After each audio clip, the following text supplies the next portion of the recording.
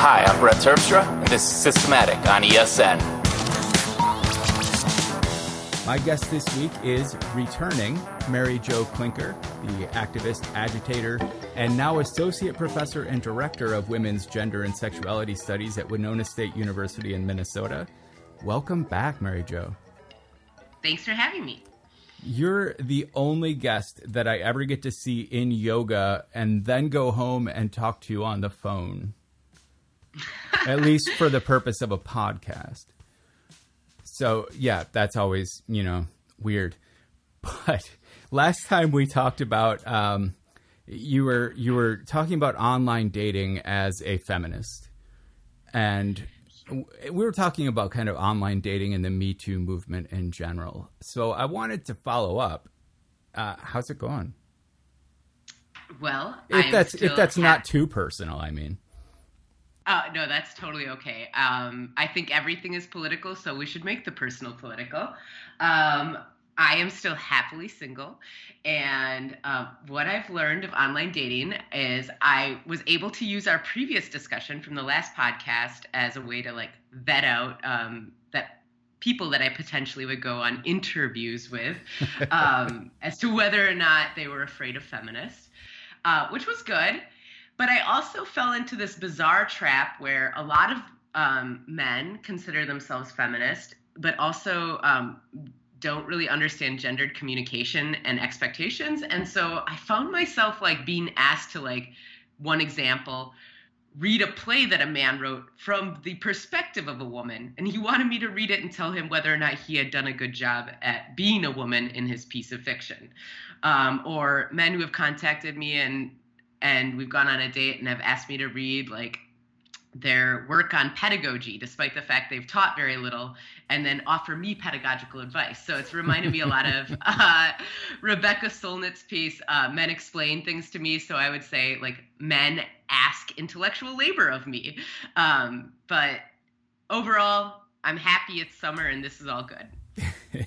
The idea of writing a play from a woman's viewpoint and then sending it to someone who is very clearly identifying themselves as a feminist, that's really putting yourself out there. So I gotta say, if it were any good, he really, I guess, went straight for the high water mark on that. Well, this was a pretty big deal at the beginning of the summer. There was this tweet, which was something along the lines of men writing women. And if you haven't seen it, you should check it out. It's brilliant. Like a hashtag? Yes. Okay. And it was examples she walked into the room, but all I saw was her breast. So check that out. I actually decided to save myself some labor and not read the piece because there's plenty of brilliant work being written by queer activists and feminists right now. So I didn't read it. And I didn't accept the offer of an interview either. So, and by the way, I call first dates interviews because it seems appropriate. I picked up on that immediately. And I mean, that's what they are. I think you could say that job interviews are often like first dates. So. Oh, yeah. Yeah. So the topic that we wanted to broach first today, and we had mentioned it in the last episode a little more briefly, but the idea of abolition as a modern concept and its origin. We had specifically been talking about prison abolition, but I feel like maybe we should back up a little bit and talk about abolition in general. Yeah. The way that it came up in our last conversation is that I teach an upper level queer theoretical and political approaches course. And the bulk of the course is looking at writing by queer activists addressing prison abolition. And I think I mentioned that one of the reasons for that is that a disproportionate number of folks of color and then queer people by population end up incarcerated because of crimes of poverty. So to talk a little bit about abolition, the origins of it in the United States go back to the 1800s in the abolition movement against slavery, which was, slaves fighting for their rights to be recognized as humans and and other allies, white progressive allies of the time, working in solidarity with them. And the contemporary abolition movement really is about addressing the remaining relics of slavery in the United States. So when you build a system of violence, you can't keep it as some benevolent thing, essentially would be like a really easy argument of it. But to give you an idea of like the rubric, I would say, of abolition politics that is being used right now amongst activists are anywhere from prison abolition, marriage abolition, which I'd love to talk about. I'm an unapologetic marriage abolitionist. So prison abolition, recent demands to abolish ICE, demands to abolish police, all are taking from that long-standing critique of what enslavement looks like and how the policies and practices of enslavement are built into institutions in the United States. So just to give you like a brief definition of prison abolition, then maybe we can break out into different types of abolition. Ruth Wilson Gilmore is one of my favorite. She's a human geographer, anti-racist scholar, and she writes about it as a movement whose analysis and action is centered to eradicate the need for cages. Okay? And so when we think about abolition theory, it's not just about abolishing the existence of mass incarceration in prisons, but it's about recreating a new system or allowing for a paradigm shift. So when I mentioned that a lot of folks of color and queer people and folks who are don't have access to education end up in prison at higher rates, it's oftentimes because of social violences more so than it is individual. And so abolition is against interpersonal violence. It's about putting energy towards the root issues like racism, like classism, and really addressing issues like poverty by demanding things like a living wage and redistribution of our current budgets that go mostly towards militarism, that go largely towards corporations, and a redistribution of that to like recognizing that humans need to eat and be able to, afford to have families and care for those families in healthy environments. And if we don't have access to those tools, we'll continue to create the argument for mass incarceration. So abolition isn't just about ending something, it's about building something simultaneously. Sure. I've watched documentaries about the cycle, like when you look at say project housing, and when you are not provided with very basic when very basic needs are not provided for, there's a higher chance you turn to crime, which seems perfectly logical. And then you go into a system that does not provide any alternatives for you, releases you back out with less than you had before because now you're an ex-con. And like this idea of this revolving door, and I feel like that's probably at least near the front of the argument. Is that? Yeah. Michelle Alexander refers to that as the new Jim Crow because we have essentially recreated a second-class citizenship based around segregation by the mass incarceration of Black and Latino men, largely attached to the war on drugs that started in the 1980s after Rockefeller laws, which Reagan followed up with. And, under Reagan, we see a lot of drastic economic shifts that include a real slash of the security networks that were created for social welfare. And so you can't create that kind of economic violence and then not argue for the need to incarcerate people, which was an insidious construction of white supremacy. Yeah. Does it feel like we're currently, when I say we, I mean the country and its administration, currently stripping away everything that would prevent a class war? In preparation for this discussion, like every day of my life is agitation, which fits the beginning portion. But I just got out of meetings last week. I'm a proud member of a union and have been raised by family members who have dedicated their lives to democratic workplaces through collective bargaining. And last week's Supreme Court decision around Janus really is a gutting of the ability to create an argument for living wage jobs for working class people. It essentially makes it impossible for unions to any longer have members who I refer to as union freeloaders to pay fair share in order to still receive the benefits of a union.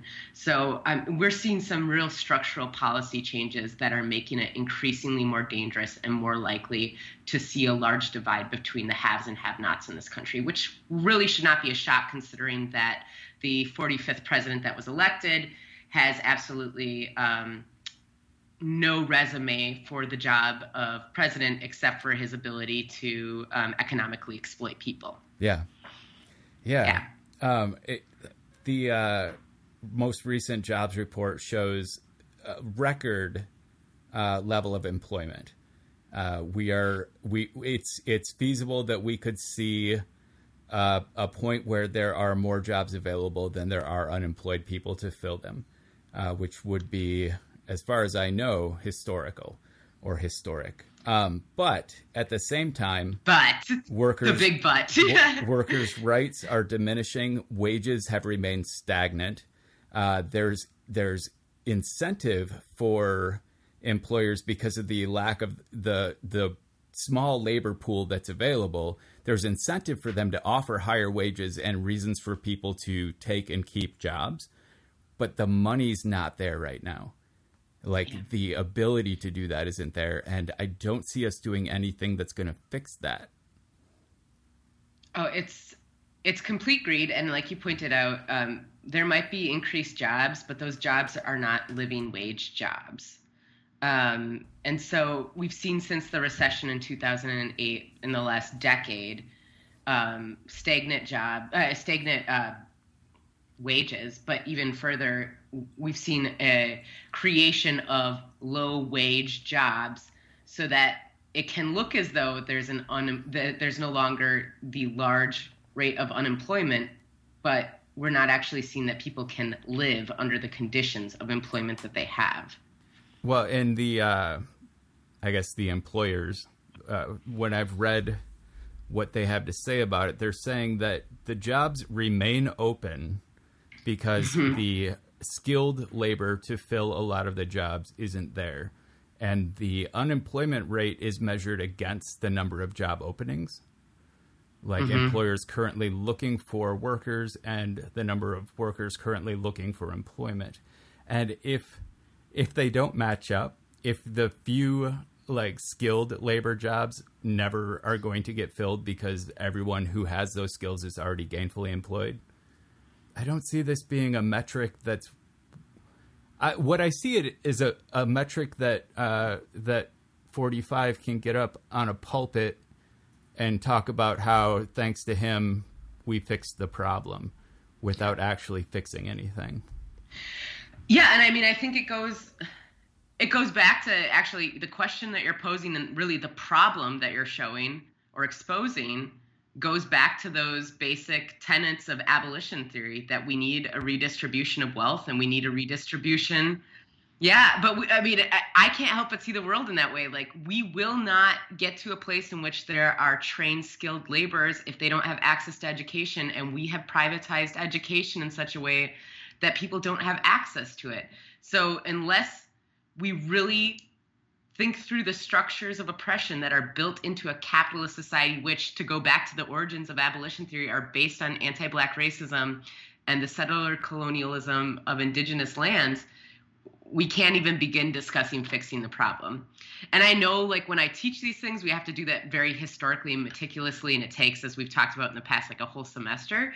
But right now, people are pointing these out in short letters to the editor and op-eds, and people are like, oh, you're just whimsical and idealistic. And it's no, this is a lot of labor, and your problems are going to require very creative responses. This isn't just something that we can gloss over with a brief reform change. We should be recognizing that it is time to make demands for very strong structured changes. So I guess I would say this conversation could go a couple of directions right now. I can go off on the things that I know about, which would be capitalism, socialism, economy, or we can talk about the reasons you're here.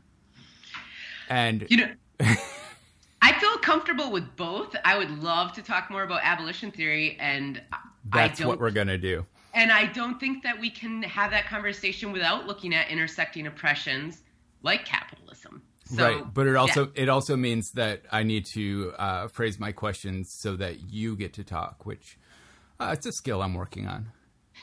So and I so appreciate it because as a cisgender man, you recognize that. I hear myself doing it all the time. So we're talking about like the economic struggles behind, we'll say, class oppression and the prison system, and how it all plays in. How does that translate to the current news headline about the Abolish ICE movement?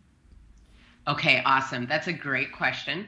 So when I was kind of talking about the brief history of abolition and giving a definition, I wanted to go through some things that have been demanded of what abolition looks like. So if I can give like just a brief 4 points here.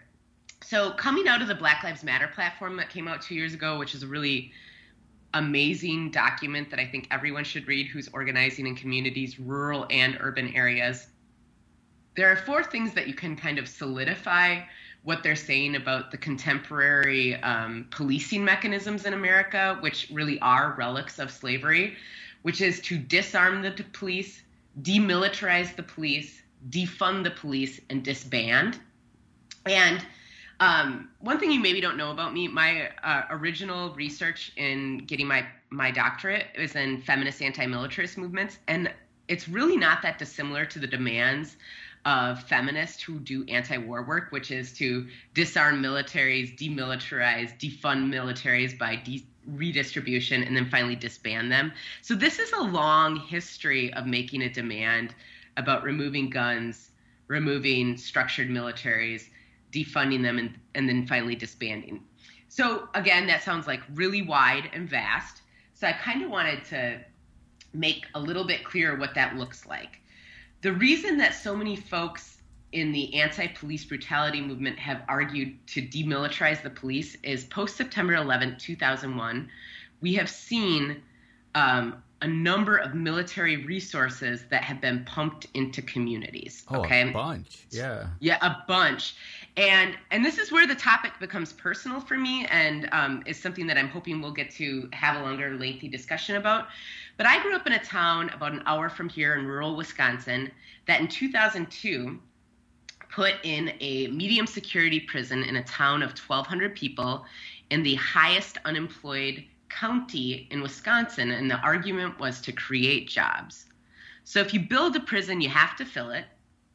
And when you fill it, you pit working class people who need living wage jobs against low income people, mostly people of color, forced into those cages. I mean, that's the reality of it. Yeah. So I was raised as like a white working class kid, watching this happen around me, hearing different perspectives on it. And it's now teaching this that I recognize this isn't just something like outside of me when I'm talking as a white, woman living in a rural area in Minnesota as like, I want to talk about abolition. It's actually something that I've lived in my small town. And so the militarization of police in my hometown in the highest unemployed county in Wisconsin with 1,200 people has a tank in it. The police have access to a tank in the community I grew up in.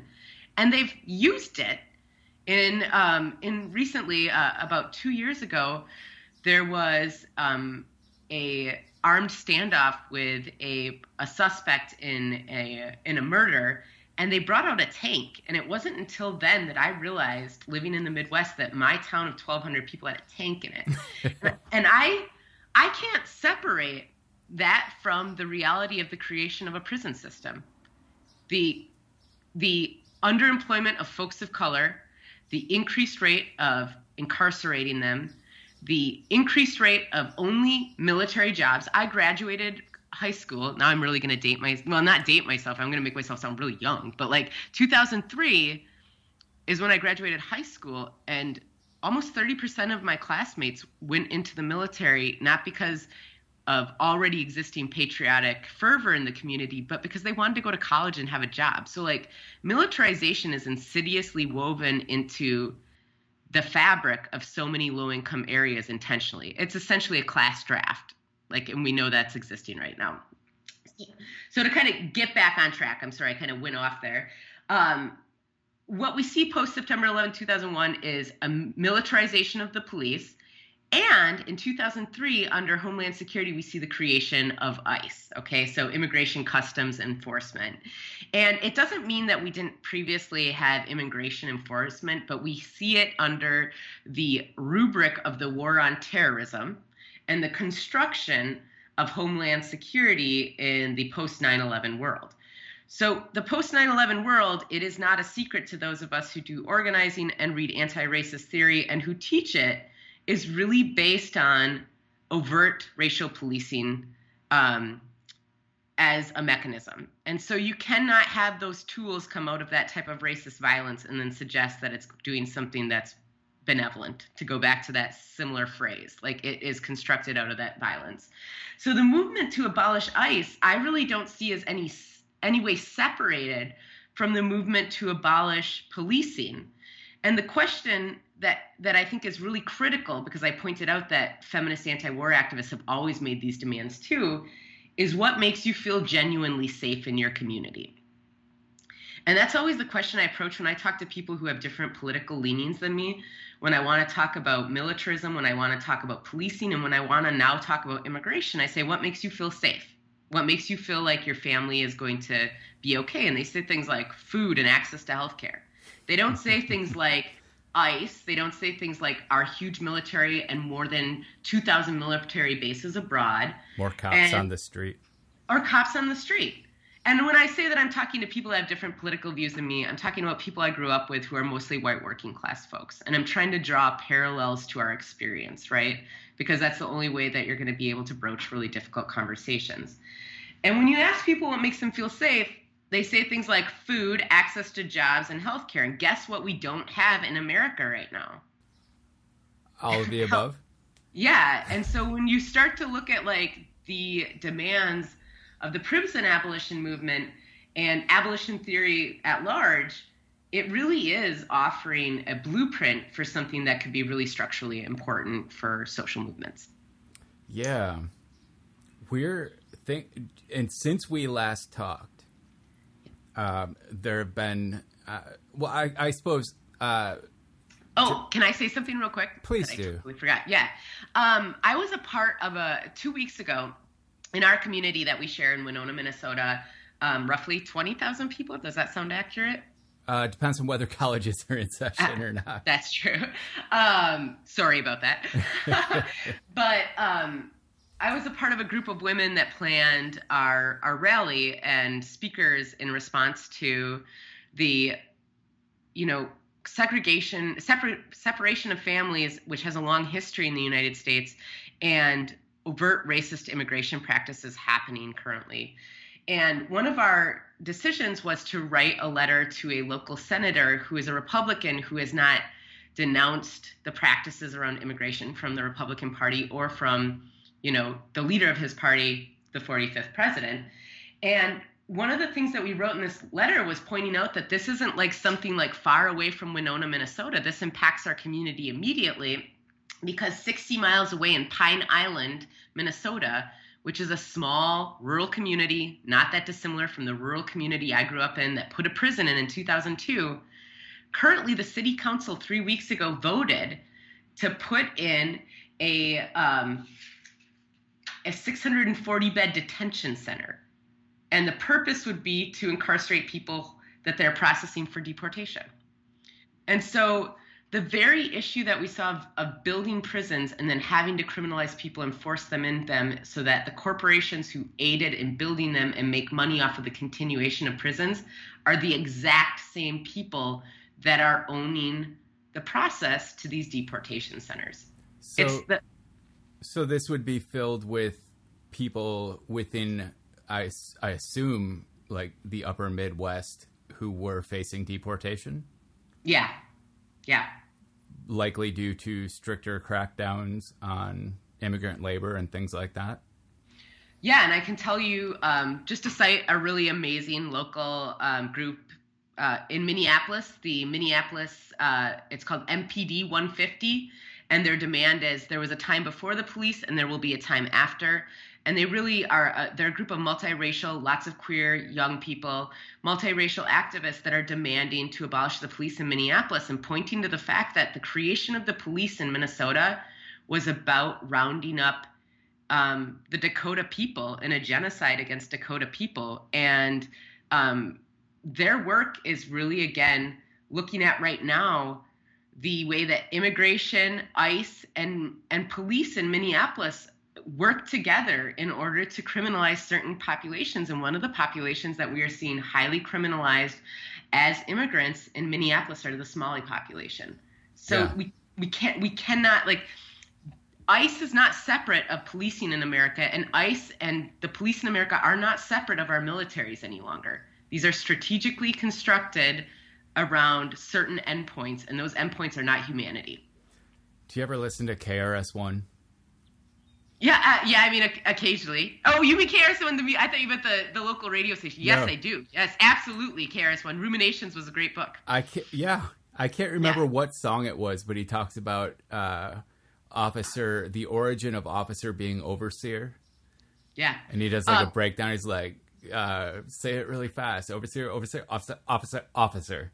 And there are roots, and whether that's a legitimate etymology or not, it is the concept is the same, and the violent roots seem the same to me. Well, and actually, really fabulous abolitionist and a theorist that I utilize in my from Black Lives Matter to Palestine Feminist Theories and Politics course is Keonga Taylor's From Black Liberation to Black Lives Matter. And in the book, she really makes the historical point that police originally were about enforcing slavery. And it was always at that period the white immigrants that were, considered lower class status that were given those jobs to intentionally pit people against one another. Like that, I mean, I can't help but see that history is eerily reminiscent of putting prisons and ICE deportation centers in low-income white communities that have no jobs. Like, yeah, they're constantly utilizing the old narratives of violence in new ways. And it's always about a continuation of racism and capitalism. So I didn't read any of the articles yet, but my news stream this morning was filled with the headlines about active military. What are people in the military called? Soldiers? Yes, soldiers. Being immigrants who were active in the military were being suddenly discharged. Like originally, that was considered a path to citizenship. You serve in the military, you have a path to being a naturalized citizen. And they are suddenly being discharged and facing deportation in one fell stroke. Do you know, if I were to, get around to reading these articles, which wouldn't be until later tonight, is there, what is the root of this? What change happened? Well, I mean, the current leadership happened. That much I And assume. it's not that simple. It's not that simple. I will hold myself accountable. I'm really tired of having it thrown in my face. I taught under the Obama era about post-racism and post-feminism as myths, and he was referred to frequently as the deporter-in-chief. His immigration policies were not, to go back to the word I've used so many times, benevolent. However, what we've seen is a drastic shift. I mean, we are seeing overt nationalistic policies that are really about white nationalism that are being enforced through the existence of institutions. It's interesting to me. I didn't get a chance to read the articles yet, but I wasn't surprised when I saw the headlines because I teach in queer theories and politics, where I became mostly familiar with the work that I teach on prison abolition is through a group called Against Equality. And I really came to them through my work on on marriage abolition, but I can talk about that later if you'd like. But they have some really great pieces looking at when when Dreamers, when they were starting to think through the process of protecting Dreamers in the United States, it was about offering a pathway to citizenship and access to education. And it wasn't until later that they yoked the military onto that and yoked that to citizenship. And there were a lot of queer activists of color that were very much opposed to that because they said, you are forcing people to take on potential trauma for the hopes of a nation. And I mean, their words are over a decade old now, and they were prophetic. I mean, when I saw those headlines today, I know the reality of the abuse of people by power, right? And the claims to accessing something after your labor and then having that completely eroded. So it's like frat hazing with higher consequences. Well, I mean, I think, I don't have much to say to that other than the fact that these are masculinist. I'm not saying all male, because there's a lot of white women at the heads of, some of these spaces that have been overtly violent. We have to hold that accountable. But they're masculinist spaces, as in masculinity dictates the behavior of it. And I can't help but recognize how many women have written about narratives of domestic violence and how the current president, after, really being taken to task by large community organizing about the violence against children. I mean, systematic sexual abuse is happening in these holding centers, violent centers against children. And then he says, okay, I won't do it, but I'll make it possible for indefinite holding of undocumented immigrants. And it's eerily similar to domestic violence, as a number of people have pointed out. Like, you do something really heinous, and then you're supposed to become the savior by lightening that violence slightly, but really it's still the same violence. Does that make sense? Yeah. And I just think that it's really not that dissimilar to our conversation about Me Too. The Me Too movement was really about exposing certain individuals, but the fact of the matter is that the pathway for that structural violence already existed and was the foundation of the United States. So, yeah, I appreciate that, because you are so well versed in all of these activist topics. You are able to see the roots and the connections and boil things down to perhaps systemic evils that cause everything. I appreciate that. I do. So I guess we're going to work towards the top three, but I absolutely am not going to cut this conversation short. Can I actually say something really important that just happened that I think would be tied to this conversation? That's hilarious, because the segue I was just about to use was the exact same segue I had before when you wanted to say something, and I had the same response. Absolutely. Please go ahead. Okay. Well, the point about things being connected, the roots of oppression are connected, but so too are social justice movements. And I think we undermine the power of resistance when we don't talk about that. So I just want to make sure that we give a platform to that. I just gave a lecture at Winona State University to mostly first generation high school kids who are coming to campus and trying out campus. It's called Hope Academy and trying out college. And my lecture was called No Justice, No Pride, about the origins of racial justice and LGBT history in the United States. And as many people know, we just finished Pride, and as an openly bi woman, I'm always pretty excited about Pride. But I'm really disappointed in the way that Pride has been commodified and watered down, because the origins of Pride go back to June 28th, 1969. And Stonewall? Yes, yeah. To Stonewall. And 69 or 68, I just said that, and then I was like, I don't remember. Okay, well, we'll check that out.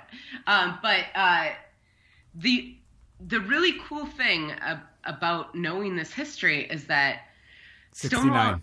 69. Okay, excellent. I'm glad I wasn't off. Okay. Stonewall was a bar that was, the mob frequented there. They kind of ran the bar. And the police came in and harassed openly gay folks. There were a lot of trans women of color that spent time in the area, oftentimes engaging in sex work as a means to live, as a form of labor. And on that evening, people said no more. I mean, they were like humiliating people by pulling them out very publicly and outing them in a violent fashion.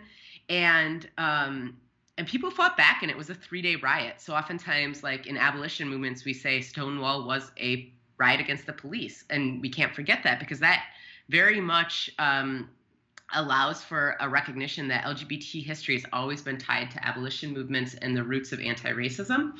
And at the forefront of that have always been discussed as Marsha P. Johnson, Miss Major, and Sylvia Rivera, who are 3 trans women of color, and had all 3 spent time at one point in time in the Tombs or incarcerated for being not only being trans, but for engaging in what would be known as crimes of poverty, like sex work. And I think what's really important is a part of that abolition framework is about decriminalizing sex work and recognizing it as labor and allowing for sex workers to speak for themselves. And I mean, giving them a name. I was just talking to a friend about this. Like, you know, when we talk about sex work, we talk about Johns and we talk about prostitutes. Like, Johns get a name, and sex workers are like dehumanized to a level that their labor is totally erased, and they're not even humans. And so that's just built into the system of sexism.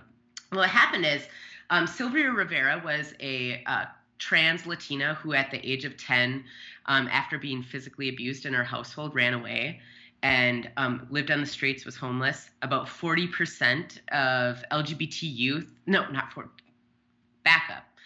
Right now in America, 40% of the youth under 18 that are homeless are LGBT, because that's disproportionate to their population. And that's a long history and a problem with abuse in homes that are homophobic and transphobic. So Sylvia Rivera and Marsha P. Johnson was a Black trans woman. The 2 of them are said to have been at Stonewall. There are different accounts that suggest that they weren't. Sylvia Rivera, to the day she died, claimed that she threw the first Molotov cocktail at the police. Was very much at the forefront of the first Pride Parade in 1970, in which a lot of people don't know this, but the first Pride Parade, there was a violent outlashing against LGBT people walking in the streets, but they walked past intentionally a prison and chanted to the prisoners. So like solidarity was built into that pride.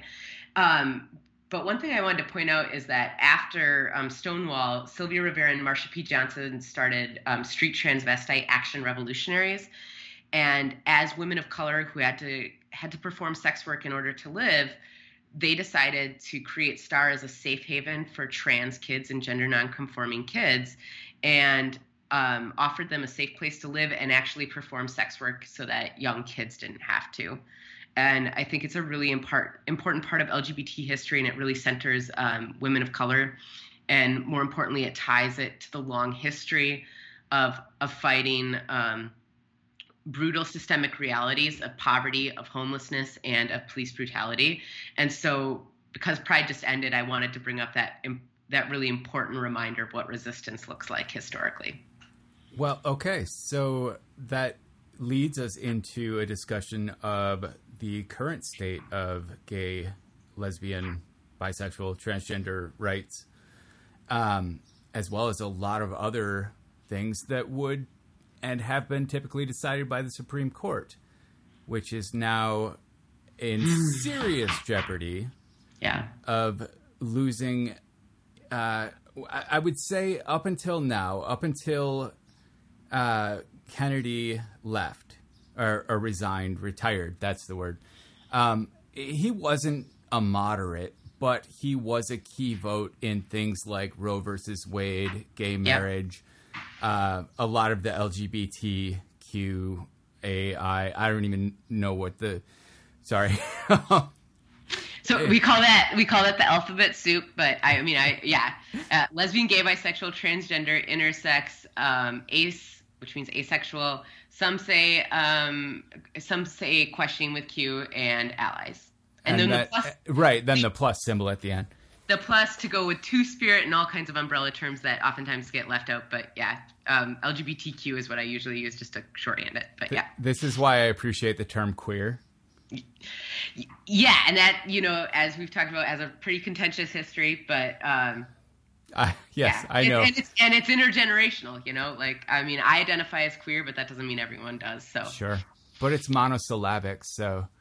Anyway, with Kennedy retiring and Trump just getting started, it's pretty definite, no matter how hard the fairly impotent Democrat Party fights, there's going to be a very conservative justice taking his place.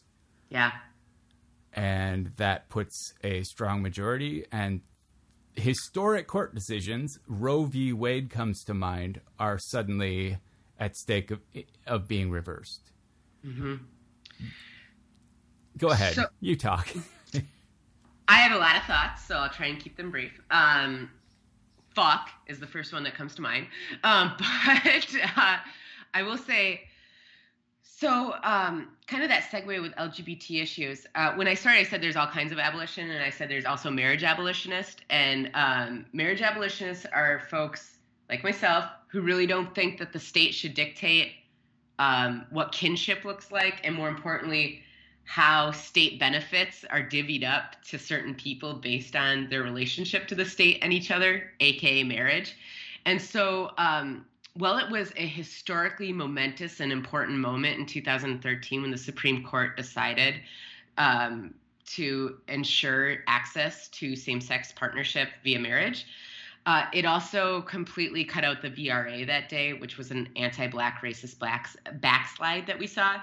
And it's really interesting because it was queer people of color that said, like, you know, our fight for marriage has erased really the reality of that we could be pushing for more radical agendas like redistribution of social welfare resources over just intimate partnership in the privatized home sphere.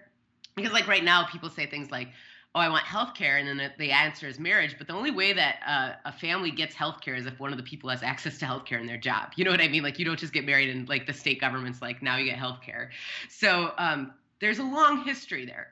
And I wanted to point out earlier, and I didn't, and what made me think of it is that abolitionists are radical in the sense that they're going to the roots of violence and they want to eradicate it and create new systems. Reformists are people who want to exist in the current system and make changes to it in order to make it livable for the people who have been excluded and marginalized within it. Both are important simultaneously. My efforts in teaching and my own organizing work usually is tied to more radical forms of acknowledgement, but the Supreme Court is reminding us how fucking real reform work is and how necessary it is. And so specifically when you brought up Roe v. Wade, I mean, I've told friends, like, I have to get a bunch of emergency contraception. I want to have it at my house because I don't know how much longer that will be available as a viable form of birth control. But I also think with Roe v. Wade, when 2006, I was working at a women's resource center, and we put on an event called What Would Happen If Roe v. Wade Was Overturned? And like, you know, to my, at the time, like 20-year-old mind, I was like, oh, that's a joke. That will never happen. And now I'm like, yeah, that very much really could happen, and it would be dangerous, but it would be horrible. I mean, anyone who lived pre-1973 is aware of what it looks like, but it means that women die. It means internationally that we know that there's a lot of places that also have really strong anti-abortion policies, oftentimes influenced by United States international affairs and foreign aid. But the response that I received from my dear friend, Susan Terrell, who is one of my mentors, she was on that panel and she does feminist history. And she said, if Roe v. Wade is overturned, we'll see a recreation of what's known as the Jane Collective. Have you heard of Jane Collective? No. So Jane Collective was a group of women in Chicago that trained themselves to perform abortions in a safe manner and traveled around to women and performed abortions because they weren't available. So women created the systems that male politicians refused them. Huh. And I think it's a really powerful reminder. I don't think that it's the system that we want. We want access to safe and healthy access to abortions, which by and large is a very safe procedure. But, and it is, I should have said that, it is a safe procedure, and it's not a safe procedure when it's not. Right? I was going to say, yes, it's safe when it's legal and done in a sterile. And it's not when it's not regulated, and abortion has existed, and abortion will continue to exist. You don't say no abortions and it doesn't happen. We know this, like, we don't teach abstinence only and then teens don't have sex. We know that didn't work. And we don't say no drugs and then people don't do drugs. Like, the fact is humans make human decisions, and humans need access to safe conditions to be healthy. Do you know when I decided I wanted to start doing drugs? I remember pretty clearly, I believe the age of 7, being shown. It was actually an anti-smoking film, like on a reel-to-reel. And my immediate thought, like, they showed the kid, like, trying to impress his friends, and he started coughing, and I was like, I could do that. I could figure out how to do that. I could do that without coughing. And then the same year they showed us one about, like, heroin junkies, like, don't do drugs. This is Reagan era. And I immediately decided that everything they were showing me was just people that didn't know how to do it right. And I knew that was where I was going, and I did it. So I feel like the story you shared is like, perverse power meets masculine bravado, like, right? And so, like, you could view it that way, yes. Foucauldian, like, Michel Foucault's concept of perverse power is like where you say, like, where you put a restriction on something, power grows around it, or you usurp the existing model for your own, you know? So I think it's in it. We know that of DARE programs, right? We know that DARE programs were not successful except for getting children to police their parents, right? And so, and it was a way to police the poor again. And so, yeah, I mean, it's a human discussion, and actually, to tie it back to our earlier discussion with Michelle Alexander's work on the New Jim Crow, we know that across racial and class statuses, drugs are being used, but only certain populations are being policed for it. And much like segregation that continues to exist in communities, the folks that white people are buying drugs from are mostly white folks, like, and we know, and they're not the people who are incarcerated for dealing either. And so, like, all of these things are human issues, but certain communities are disproportionately impacted by them and oppressed by them with the changes of these policies and enforcements. All right. Well, I hate to draw a line, but I have to draw a line somewhere. Yep, let's do it. We'll move on to the top 3 picks. I'm going to take a quick break for a sponsor. This episode of Systematic is brought to you by TextExpander. TextExpander multiplies your team's productivity, making up-to-date shared knowledge available instantly. Using TextExpander, all of your team's common responses are accessible and searchable through simple abbreviations and keyboard shortcuts, written and edited by your best writers, available on multiple platforms, Mac OS, iOS, Windows, and web, updated immediately everywhere whenever they're modified. If you're on a team, TextExpander will change your life, leaving more time for what you do best. For larger teams, TextExpander supports single sign-on, or SSO, and grouping accounts to make onboarding a breeze. Visit TextExpander.com/podcast to learn more about TextExpander, and a big thanks to Smile and TextExpander for supporting Systematic. All right, so that brings us to our top 3 picks. And I've been thinking that maybe I'm going to stop doing my own top 3 picks, and we're just going to talk about every guest's top 3 picks, because I got to say, after 225 episodes, me coming up with top 3 picks every week has gotten to be a bit of a strain and a bit of a stretch. That being said, I do have 3 this week that I'm actually excited about, and you do as well. So let's get started. Okay. Do you want me to go first? Yes. Okay. I'm really excited about these things that I picked, but I want to start talking about a book that I just read by Therese Marie Melhot, which is called Heartberries. And she's an Indigenous writer, and it's a memoir. And I went on a vacation, and I was like, I'm not going to take Maggie Nelson's Blue X, which is my all-time favorite feminist book about depression. I have read that whole thing, yes. Oh, yeah. I think you might have heard about it from someone I know. Yeah. Yeah. And so I refused to take it because I was working on, like, self-help. And then, of course, she opened up with Maggie Nelson, and I was like, this is going to be my book. In preparation, I pulled out, like, a 2-sentence thing. Can I read it to you? Do it. Yeah. Okay, because I think your readers will fall in love with her writing. So my readers. Readers, oh God, listeners, yes. You're accusing everyone listening of being literate, but I think that's a safe bet. Yes. So she says of a past relationship, the weight and the dust of me are in every thread of your mattress. Love is tactile, learning, always first and foremost. When you loved me, it was degrading. Using me for love degraded me worse. You should have just fucked me. It was degenerative. You inside me, outside, then I leave, then I come back, get fucked. You look down at me and say, I love you, I love you. I go home and I degenerate alone. The distinctness of my bed and its corners are fucked up by my fucking you. My agency is degraded. All right, so it's officially an explicit tag on this podcast. I had been thinking I can add some bleeps and we can still get away with the non-explicit, but I can't bleep poetry. I know, and that's so beautiful. Yeah, we're there now. Yeah. Welcome to Explicit Systematic. I'm proud. For years, I tried to keep this show like PG-13, but I kind of gave up. Some guests just don't warrant a PG-13 label. But yes, that is beautiful.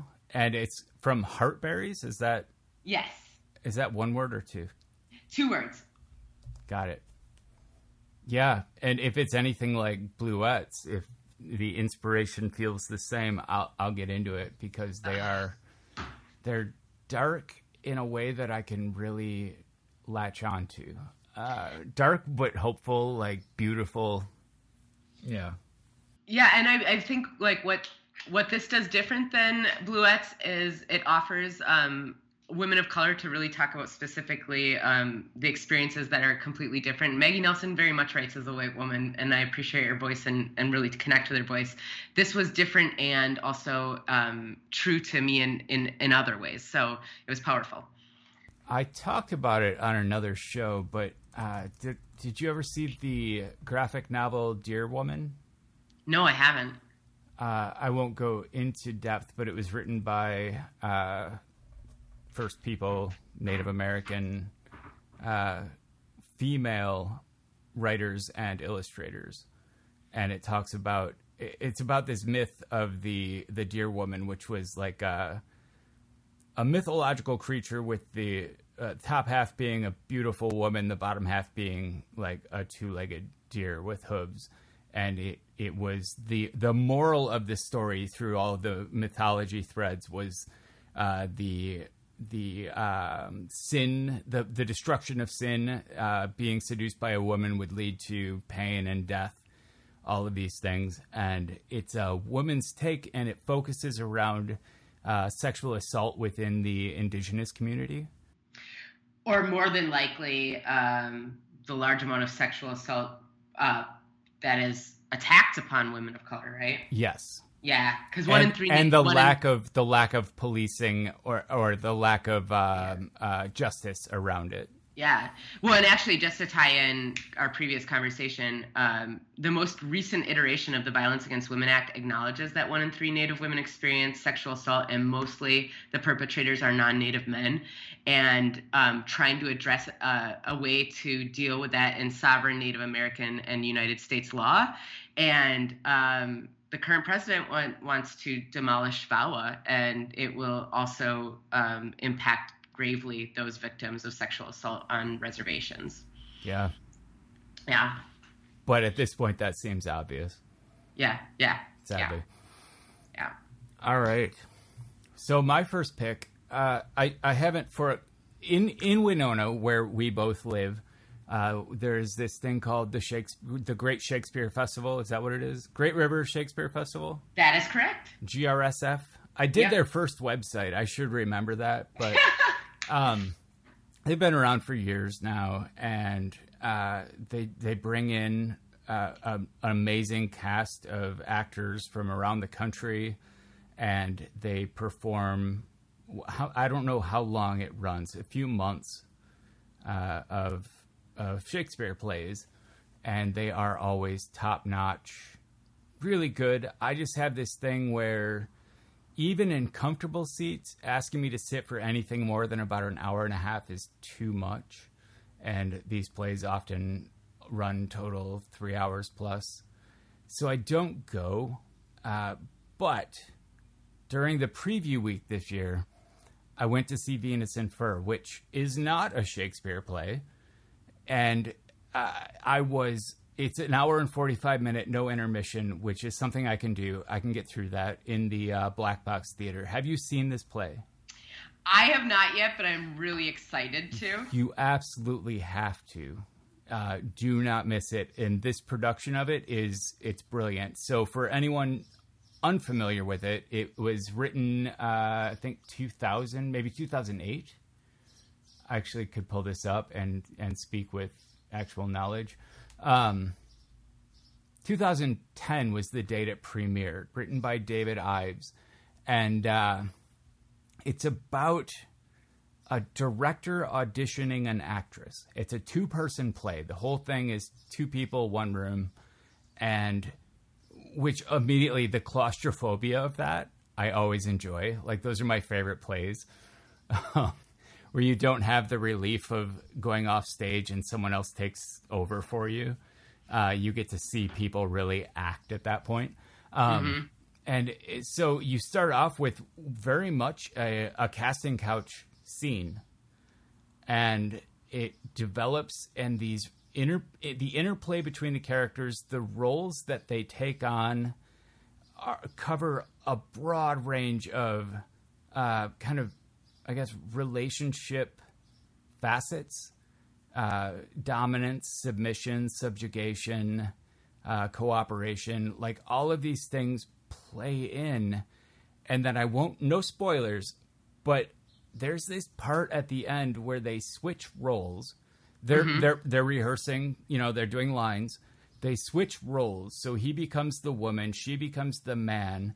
And prior to that, they were in a dom-sub situation. They switch roles and then switch dom-sub.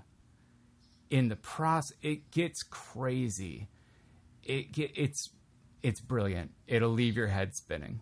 Yeah, I'm really excited about both the the power dynamics that exist, but the gender dynamics too. So I've read a little bit about it and talked a lot with a few of the folks who've been involved in it. So I'm looking forward to it. And the girl who plays Vilma, is that her name?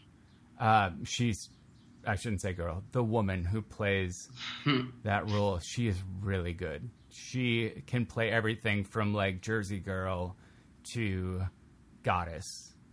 And she does. I mean, she plays Aphrodite, so Venus. Yeah. It's good. Yeah, I'll have to talk to you about it after I get to see it. Yes, please do. Let's grab a drink and talk about it. Absolutely. All right. So your second pick. Oh, you're going to be mad because we talked about it already today. Netflix, Nanette Ganvy's Nanette. I am not mad. We have to talk about this. Oh my God. Okay. It's like bringing together so much of my past. It's bringing together so much of things I don't know. And it's bringing together like so much of the conversations I've had with femmes in my life about violence that we've experienced. It was brilliant. It's hilarious. And it's sad and real. But I pulled out like a quote that I loved, which is, "We only care about men's reputations, not their humanity," when she's talking about the Me Too movement, and says, "If hindsight is a gift, stop wasting my time." And I love that. Like, if hindsight is a gift, stop wasting my time. Like, that so eloquently articulates my emotions towards a lot of the gender-based violence I've experienced in my life. And it was really about the emotional labor that was extracted and then physical or emotional violence projected on my body. Like, and it was just so powerful. Yeah. And so what fascinated me, I mean, the stories were powerful, like extremely moving, but the delivery of it made it even more so. Like, this is Hannah Gadsby's, she wants to get out of comedy, and she has the line, in stand-up, you tell punchlines. Yeah. But if you want to tell a story, it has to have a beginning, a middle, and an end. Yeah. And halfway through the set, she takes the jokes that she had started with, the ones that had punchlines, and she tells the actual endings of them. Yeah. And they're devastating. And I'm pretty sure that the crowd that was there was, I mean, a lot of women. I mean, she's, a queer comic. but I don't think people showed up expecting what they got hit with, and she did it in this masterful way that got everyone laughing and then got everyone feeling about what they just laughed at, but then kept them there. She kept them wanting to be a part of it. And it's not what I signed up for at all when I just watched I picked a new comedy special on Netflix to watch. It was amazing. It left me. I talked about it for days. Well, I'm even us talking about getting and I don't, but bodily chills, about how, she, like you said, not only punchlines, but she says trauma creates tension and tension requires jokes. And then she exposes her trauma. And I mean, her story about her mother and coming out was so powerful and so different than my story, but it made me want to call my mom in a different way, because her relationship to her mom is so beautiful and she gets to share that, but it wasn't always without strife. And I remember I was in Columbia House CD Club in 1997 and my mom made me order the Indigo Girls Swampophilia, which became my favorite album ever. And when I came out to my parents when I was 18 and I was dating a woman, my mom said, "It's because I bought you that damn Indigo Girls album." And, I can laugh about that now, but at the time I was confused as hell. Sure. And it's not nearly the same as her story, but it just reminded me of how powerful women's sexuality is and intergenerational love and kindness. So she just brings so much to life about humanity. Did you happen to see Tig Notaro's last special? I didn't. No. Oh. Is it good? Yes. Watch it tonight. You'll understand why I say that by the time you get to the end of it. Okay. It's going to be so. I want to be there when you finish it, just so I can, see it register how it all ties together. I'll text you. Sounds good. Yeah, good pick. Almost necessary pick. I wish I'd picked it. Man. So my second pick, I've actually gotten, and I've talked about this in the last few episodes, finally at the age of 40, in a couple weeks, started developing a love of comics, graphic novels, and reading it as a form of literature, which I had always panned it in that regard before. And so the pick is Comixology, which is an app for iPad where you can, if you have Comixology Unlimited, you get access to 100,000 comics, including some Comixology, how Netflix does their own shows. Comixology does their own comics. And the one I'm reading right now and on the edge of my seat waiting for every episode is called Ask for Mercy. But I am finding a ton of comics, I don't care about Marvel, DC comics. I care about these kind of, these voices that I would never have known about otherwise. Indie voices talking about topics that would never have anything to do with the typical Marvel scenario. And sometimes there are superpowers that are used as metaphors for other things. But a lot of times they're just stories told with more pictures than with long expository paragraphs. Mm-hmm. Do you get into comics at all? I haven't, but I should. I've been told that. This Comixology app, and there's actually, there's one that you can get comics through Kindle. And if you're on, a Kindle Fire or you're on an iPad, it'll actually walk you through a guide. You're not just flipping pages. It'll zoom into frames in the way that the author intended it to be read, because with a lot of layouts, sometimes that's confusing. It'll actually tour you through the scenes and zoom in so you can actually see the artwork, because it took me a while to stop just reading the words and then flipping the page to actually use the illustrations to understand all of the things that, had it been a book, would have been written out for me. and stop taking that for granted and start noticing that the scene was actually painted just fine. I just only focused on the words and flipped the page. I'm starting to get it. What is it called again? The place you got it from? Well, Comixology is the app. COMIXOLOGY. I have a friend who teaches comics, and like a big part of it is the visual rhetorical analysis. I'm going to suggest it to her. That sounds great. I hadn't been to our local comic book shop, Jimmy Jams, since I was a child, we'll say high school, and I got really turned off by the smell of the Magic players in the back. And like, that wasn't my scene. I went back there recently though, and she has quite the archive. There's an entire Neil Gaiman shelf, which I bought a couple Neil Gaiman books, but yeah, no, I'm excited to go back there. She did not have the one that I was looking for. And, that was Hench Girl, which I learned about at C2E2. It's a story about it's a henchman, right? Like, but it's a girl who is underappreciated as in her job as the kind of like underling of a supervillain, and she can't get health care. You know, she's living paycheck to paycheck, and she's dealing with all these real world low income problems and real world female in the workplace problems. But at the same time, she's part of like this crime syndicate, and she also has a conscience. And so she's constantly torn between like trying to find a real job with a resume that makes no sense in the real world. It's a delightful.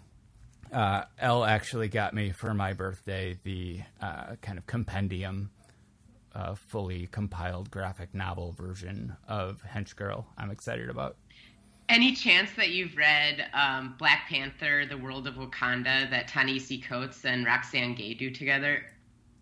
No. I just finally saw Black Panther last week, the movie. So good, so good. But I would like, I mean, Roxane Gay is, I think, the first Black bisexual woman feminist to publish a comic. I'm pretty excited about it. And I haven't read it, so that's on my list. So for the show notes, that was Black Panther, World of Wakanda? Yeah, and it's Ta-Nehisi Coates, who is the author of the 2015, I think, best-selling book, Between the World and Me, and Roxane Gay, who is the author of Bad Feminist. Got it. All right. So, what's your third pick? Okay, I had to think about something like, I was like, oh, I should get something techie. And as you know, I'm a Luddite, so I have nothing techie. But then I thought of something. I just returned from Belize on a mostly like an eco travel adventure, but hiking with a friend and snorkeling. And we got these 100% waterproof, transparent seal phone cases that you can get on Amazon for your what are they called? Well, your iPhone, but for your smartphone, so that you can use it underwater. And here's my review of it. My phone didn't work with it, but it is an iPhone 5. It didn't fit in it? Oh, it totally fit in it. It didn't get any water in it. Everyone had them. She was able to get a picture of a really gorgeous endangered hawksbill turtle. So it didn't work in it. Yeah, mine personally didn't work. Like, I couldn't get it to take pictures, but hers did. But like, she couldn't like click anything. She just literally held her hand on it, and there was like music playing out of it. There was all kinds of things. There's pressure underwater, and so that was interesting. But I think her greatest fear was that it was going to harm the phone. And honestly, no water got in. It was like $6.99. It was very cheap. And we got a picture of a turtle, and it was a really beautiful experience with my close friend, and we continue to do these like outdoor adventures together. So I was glad we got that picture. So I'm gonna, if I may, reword your review, and you can tell me if I got it right. Okay. It's a cheap water protector for your phone. It's shit for scuba diving. Or snorkeling, but it definitely not work for scuba diving. But it would be great if you were canoeing and just didn't want to get your phone wet. Perfect. And like maybe dip it in and take like one picture. Like, yeah. Do you know the brand on this? I think mine was called Seal, but I could be wrong. Like SEAL. Okay, I'll see what I can find. Okay. But overall, like everyone had them. They're cheap, and we got one or two pictures out of it. So. Well, that's awesome. I haven't seen your pictures yet. I'll send you one. I'm pretty sure I follow you on Instagram, yet somehow you didn't Instagram your whole trip. Yeah, she was the trip picture person. Yeah, so I didn't really do that much. Sorry. Okay. So my last pick is people have frequently chosen these broad topics as picks, more concepts than actual things. And I think I've pulled it off once, but this time I'm just going for it. And my pick is actually going to be emotional awareness.